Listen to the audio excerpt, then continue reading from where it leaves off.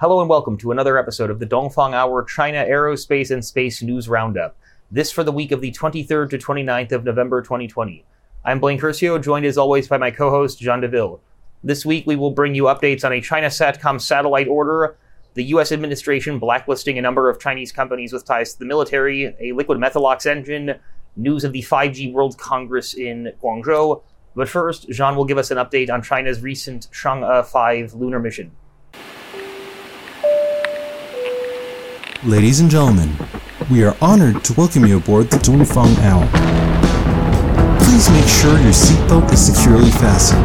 Thank you. 女士们、先生们，预计空中飞行时间2小时15分钟，我们预计在当地时间下午6点25分左右到达。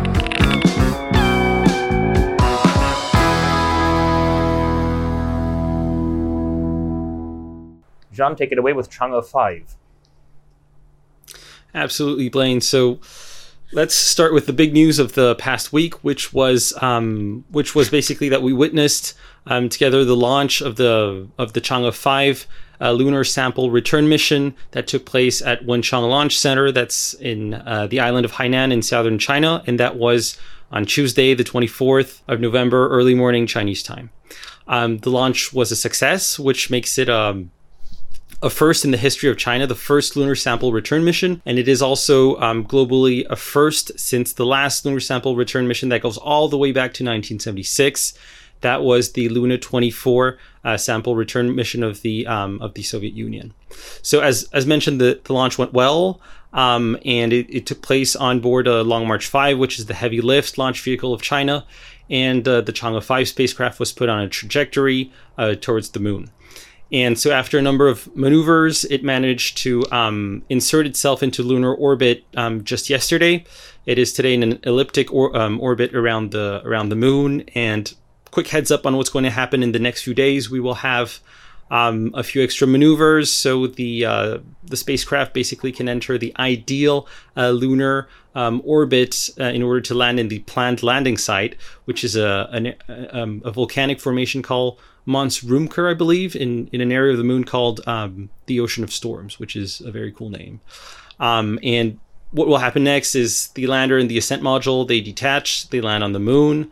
And at that point, this is when the drilling and the sample collection takes place. The sample is put onto the ascent module. The ascent module takes off, leaves the lander on the moon, and performs an automatic docking with the orbiter that remained in orbit. Then the sample is put into the return capsule, and the ascent module separates. It is no longer required. The orbiter goes back on an Earth-Moon trajectory, and in the vicinity of the Earth, the return capsule then separates and re-enters the atmosphere and lands in Inner Mongolia. So that's a very simplified version of what's going to happen. I hope I didn't make too many viewers cringe out there when I said that. But basically, it's also interesting to know that we went from an 8.2 tons spacecraft at liftoff from Earth, and we will be getting, hopefully, the samples, which are only 2 kilograms. So it's crazy when you think how much effort is required to just get 2 kilograms of moon samples back onto the Earth.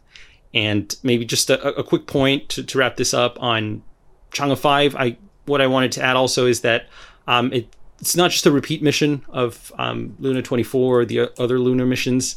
It is a more sophisticated mission with technology that you'd expect in 2020. There was, so typically, for example, Chang'e 5 is 8.2 tons at liftoff, and you compare that to Luna 24, which was 5 to 6 tons, I believe. So that's a lot of extra propellant, the possibility to do a lot of high precision maneuvers to land anywhere on the moon, whereas the lunar missions were a bit more limited regarding the areas where it could land, I believe. There's also more sophisticated equipment and instruments regarding, where to land, being able to analyze and avoid obstacles and just decide which is the best area once the lander has landed, which is the best place to drill, and, just collect the samples. So yeah, fingers crossed that this goes well. So Blaine, do you have any thoughts? Did you watch the launch? It's probably a bit early in Hong Kong. I did not watch the launch, but a couple of points to add. So I guess your 8.2 tons to get 2 kilograms of lunar samples is a good point, but I guess maybe an even larger number is the sort of 1.8 million pounds that is the Long March 5 that was also used to get that 8.2 ton spacecraft into orbit, just to get the 2 kilograms of lunar samples. So it's pretty amazing. Yeah.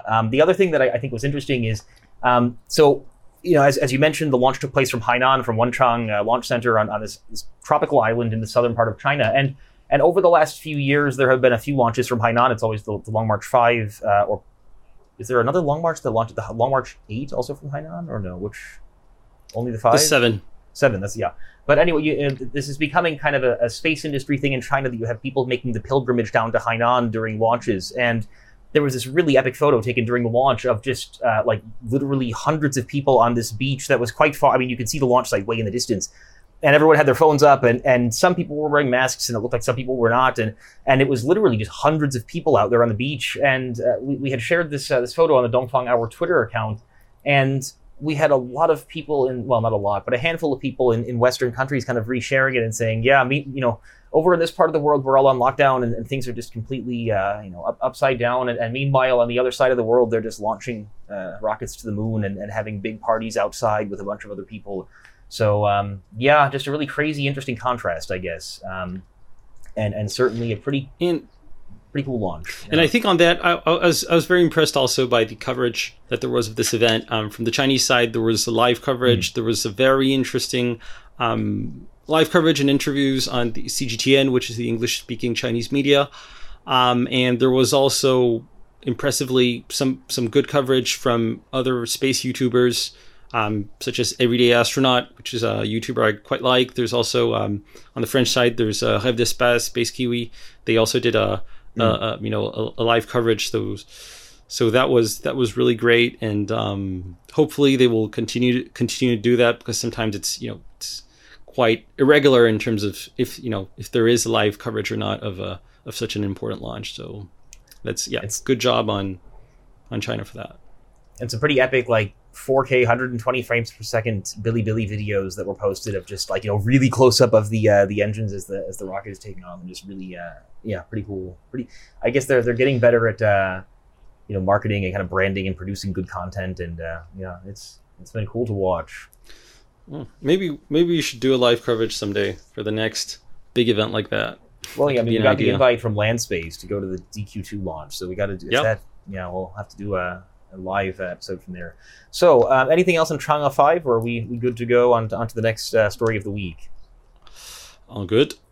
Yep, so next story of the week, we have China Satcom, which, according to an article from Satellite World Weixinjie, which is a quite well-known kind of non-state affiliated media source in the space industry in China, China Satcom has ordered 5 satellites that will be launched between 2021 and 2023 into geostationary orbit. These are all communication satellites.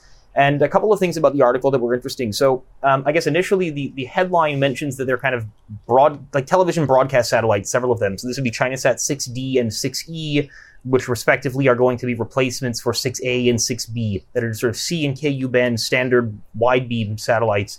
And these are basically just going to be continuing to do linear TV broadcasts, it sounds like, from their launch in, say, 2022 until 2037, when they would be coming out of orbit, which is really, I don't know how much linear TV there's going to be in 2037, but I suppose ChinaSat 6D and 6E will be there, and according to the headline of this article, that is their purpose, is broadcast satellites. The other satellites that were ordered were ChinaSat 9B, which is a replacement for 9A, and then a couple of high-throughput satellites, ChinaSat 26 and ChinaSat 19. So these 5 satellites, the total cost is 3.9 billion RMB. It's about $600 million US. This is all effectively a transfer pricing exercise insofar as China Satcom is a subsidiary of CASC, and then the satellites are being purchased from CAST, which is another subsidiary of CASC. And so there's really, it's always fun to watch the money go from one pocket into the other pocket. But I guess the interesting points that I would highlight about these satellites would be, none of them appear to be the DFH-5 satellite bus. So CAST, their largest geostationary communication satellite bus at the moment that they produce regularly is the DFH-4, and there's a newer version, the DFH-4E, so the 4 enhanced, I think, would be and so the DFH-4 has been a quite solid workhorse satellite bus over a rather long period of time. I don't know, it should be high single-digit number of years that they've been using the 4 as their workhorse. The 5, they had attempted to launch the Shenzhen 18 satellite in 2017. That was the first DFH-5 bus, and that launch failed. So it seems that that CAST is pushing the DFH-5 project a little bit to the right, as it were. And it's always hard to speculate as to why that is, but my personal feeling is that right now we're seeing a lot of innovation and a lot of uncertainty in this sort of SATCOM part of the market on the manufacturing side. So you're seeing companies like Viasat that are developing like these very, very big 1 terabit per second geostationary satellites, which is literally like 30 or 40 times larger than what CAST is probably capable of producing now, or maybe 20 times larger. And then on the other end of the spectrum, you have these companies like Astranis or Saturn Satellite Networks that are building what are called small geos. So this would be like a 3 or 5 or 700 kilogram geostationary satellite as compared to, say, a 5,000 kilogram one, which is sort of the standard. And these small geos would be like 10 or 20 or 30 gigabits per second. So you would have a satellite that is comparable in throughput to, say, a ChinaSat 26 or like a ChinaSat 16 for sure. But that is maybe 1/10 or 1/20th of the mass. So you have a lot of innovation going on, primarily from Western, like American, like Viasat and Saturn and Astranis, and then you have, of course, Starlink and LEO, that are all doing a lot of things in terms of developing sort of better communication satellites. So it could be that that CAST has kind of seen that the DFH-5 is not, in its current iteration, such a huge step up. It's sort of an iteration of the DFH-4, and so I would imagine it's possible that they are putting more resources into making kind of a more revolutionary move forward in terms of their geostationary communication satellite capabilities. But again, that's speculation. So yeah, I guess just to summarize, we have 5 satellites ordered by China Satcom. 3 of them are replacement satellites for existing ones. 2 of them are new HTS satellites that are going to be probably, it looks like, covering like quite wide area from a little bit of the western U.S. all the way across the Pacific, across China, and then over towards the Middle East. That based on a coverage map that was published in the China Satcom presentation earlier this week that we can probably post on the episode as well. But John, anything from you on the 5 China Satcom satellites that were ordered for 3.9 billion RMB? Yeah, and so specifically on the 26 and 19, if they are DFH-4E satellites, satellite buses, and this is something that you mentioned when we discussed this point earlier, the DFH-5 is a very large satellite bus, and the fact that these 2 satellites very likely will be DFH-4E satellite buses probably means that perhaps there isn't that much demand currently for K and KU band capacity to justify, launching such large satellites over China and the Asia Pacific region. And just reminds me that last week there was an airline, Chengdu Airlines, a Chinese airline that equipped itself with wireless IFE.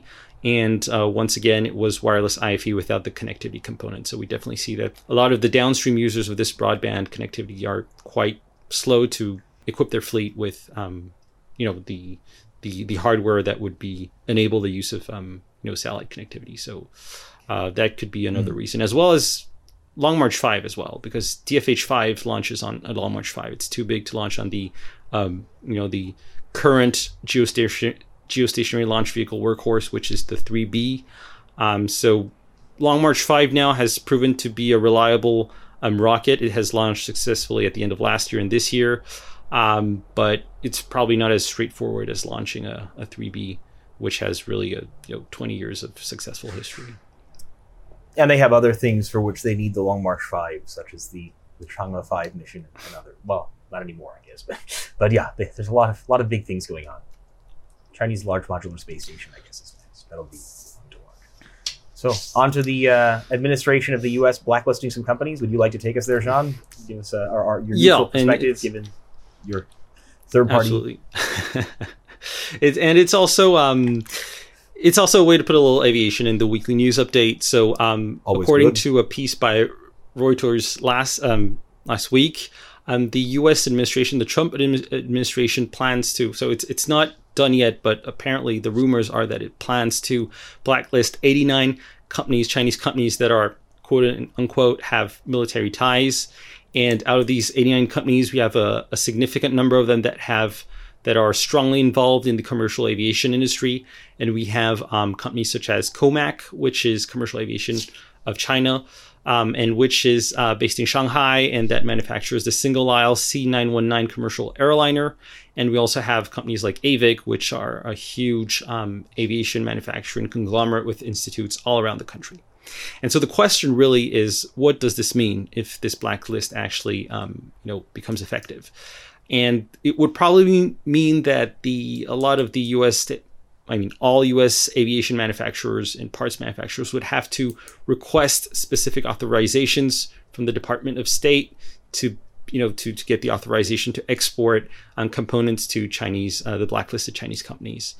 And another question is, what would be the consequence? And my opinion on that one is that it would be devastating, and on both sides. So if we first take a U.S. point of view, on the U.S. side, definitely the blow would be devastating because the Chinese commercial aviation market is no small market today. It represents about 20% of the global commercial aviation industry, and that is bound to grow in the coming years. It will probably overtake the U.S. somewhere in the 2030s.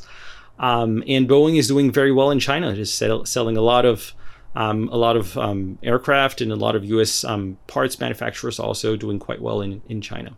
And now if we take the Chinese, see things on the Chinese side now, it would also be devastating for the manufacturing industry there, and probably even more so than for the U.S. because, and this is an article that I wrote in China Aerospace blog about 2 years ago, the C919, for example, the Chinese single-aisle aircraft relies very much on foreign technology and on U.S. technology, and like on companies like Honeywell, General Electric, Collins Aerospace. All these companies would probably have to halt their cooperation with COMAC, and this would undoubtedly put a full stop to the C919, I'd say, for 5 and possibly 10 years. So it's honestly, it's a double-edged sword, and there's a parallel to be done with the space industry in the late 90s between the US and China. It moved suddenly from what was a rather cooperative relationship, although reluctant from the US side, to really a full-fledged decoupling.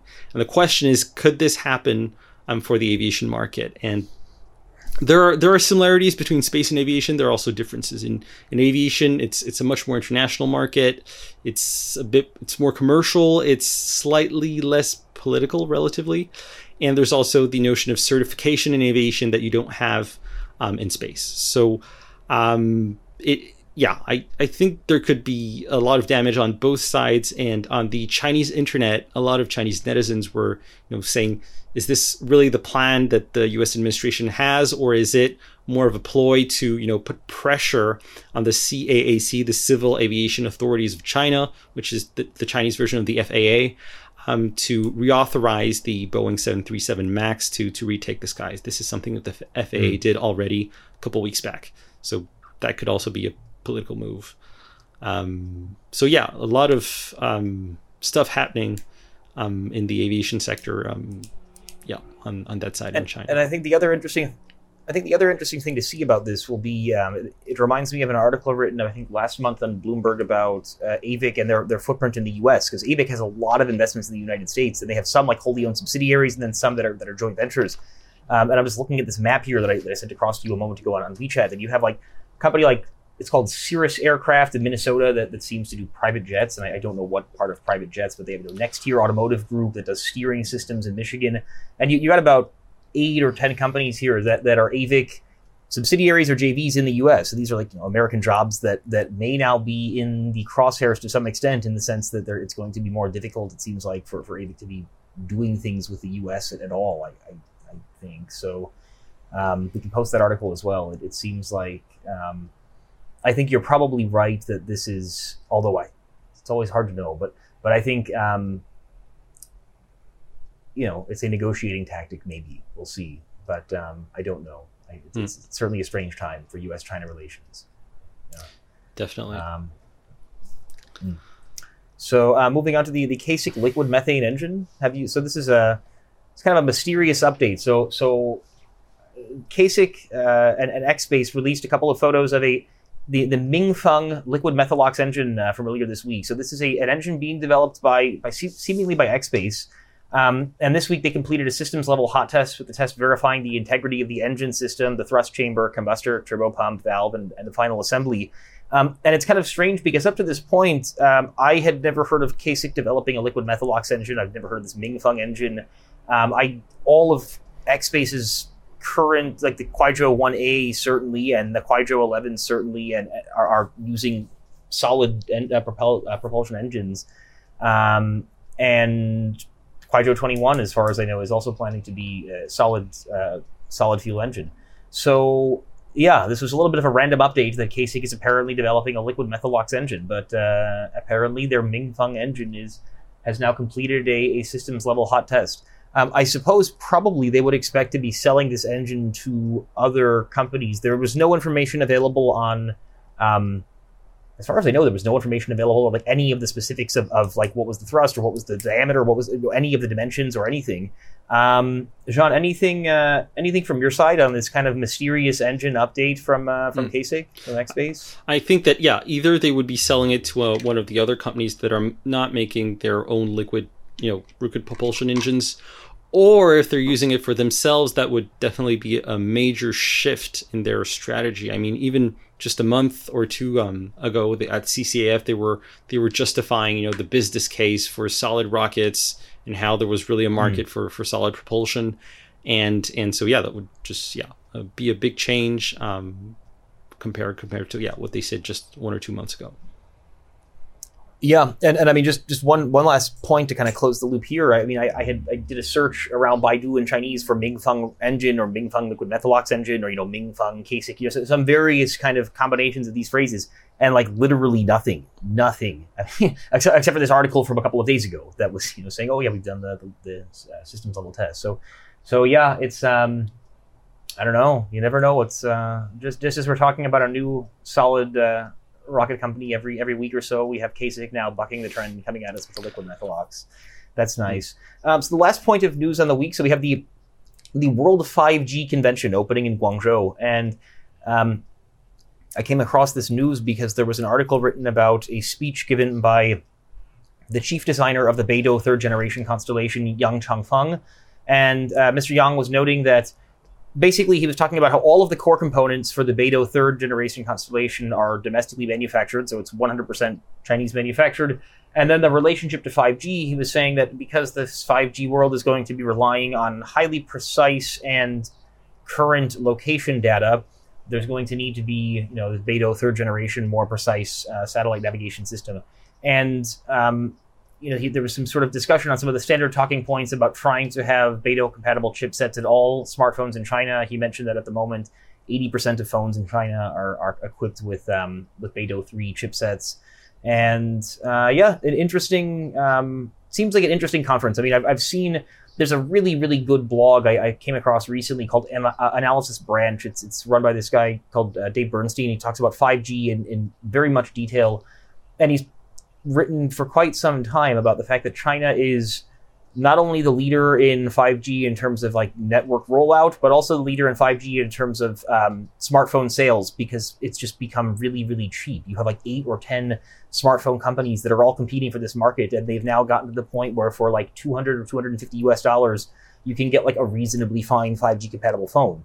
That being said, he also points out correctly that there is still no real sort of killer app for 5G. Like, everyone has these 5G phones, but what are they doing with them that they could not be doing on like an LTE connection? So it's an interesting. The 5G buzz phrase continues to live on, and I don't think we're nearly at the end of that. I think this is going to be probably the word of 2021. But yeah, Jean, anything from your side on the 5G conference, the World 5G convention in Guangzhou this week? Not really. You covered it pretty well. I just when you went through that, reminds me of an article I read last week. I think it was in GNSS Today or another sat-nav focused magazine discussing how Beidou outside of China was gaining market share. So I'll probably link that somewhere in the show notes. I don't remember the figures, but it's worth mentioning that Beidou is also growing not just in China, but also outside of China. Makes sense. They have a lot of, well, not a lot. They have a handful of like Beidou overseas research and development type centers in places like Thailand and I think also Tunisia, perhaps. So it's going to be there's going to be a lot more Beidou where that came from, I suppose. Okay, so anything else, John, from your side for this week? Or I'm all good. Okay, then. Good to go. Well, thank you very much for listening. This has been another episode of the Dongfang Hour China Aerospace and Space News Roundup. I'm Blaine Curcio, joined as always by Jean Deville, and thank you for listening. We will see you next week. Thanks for watching. Bye-bye.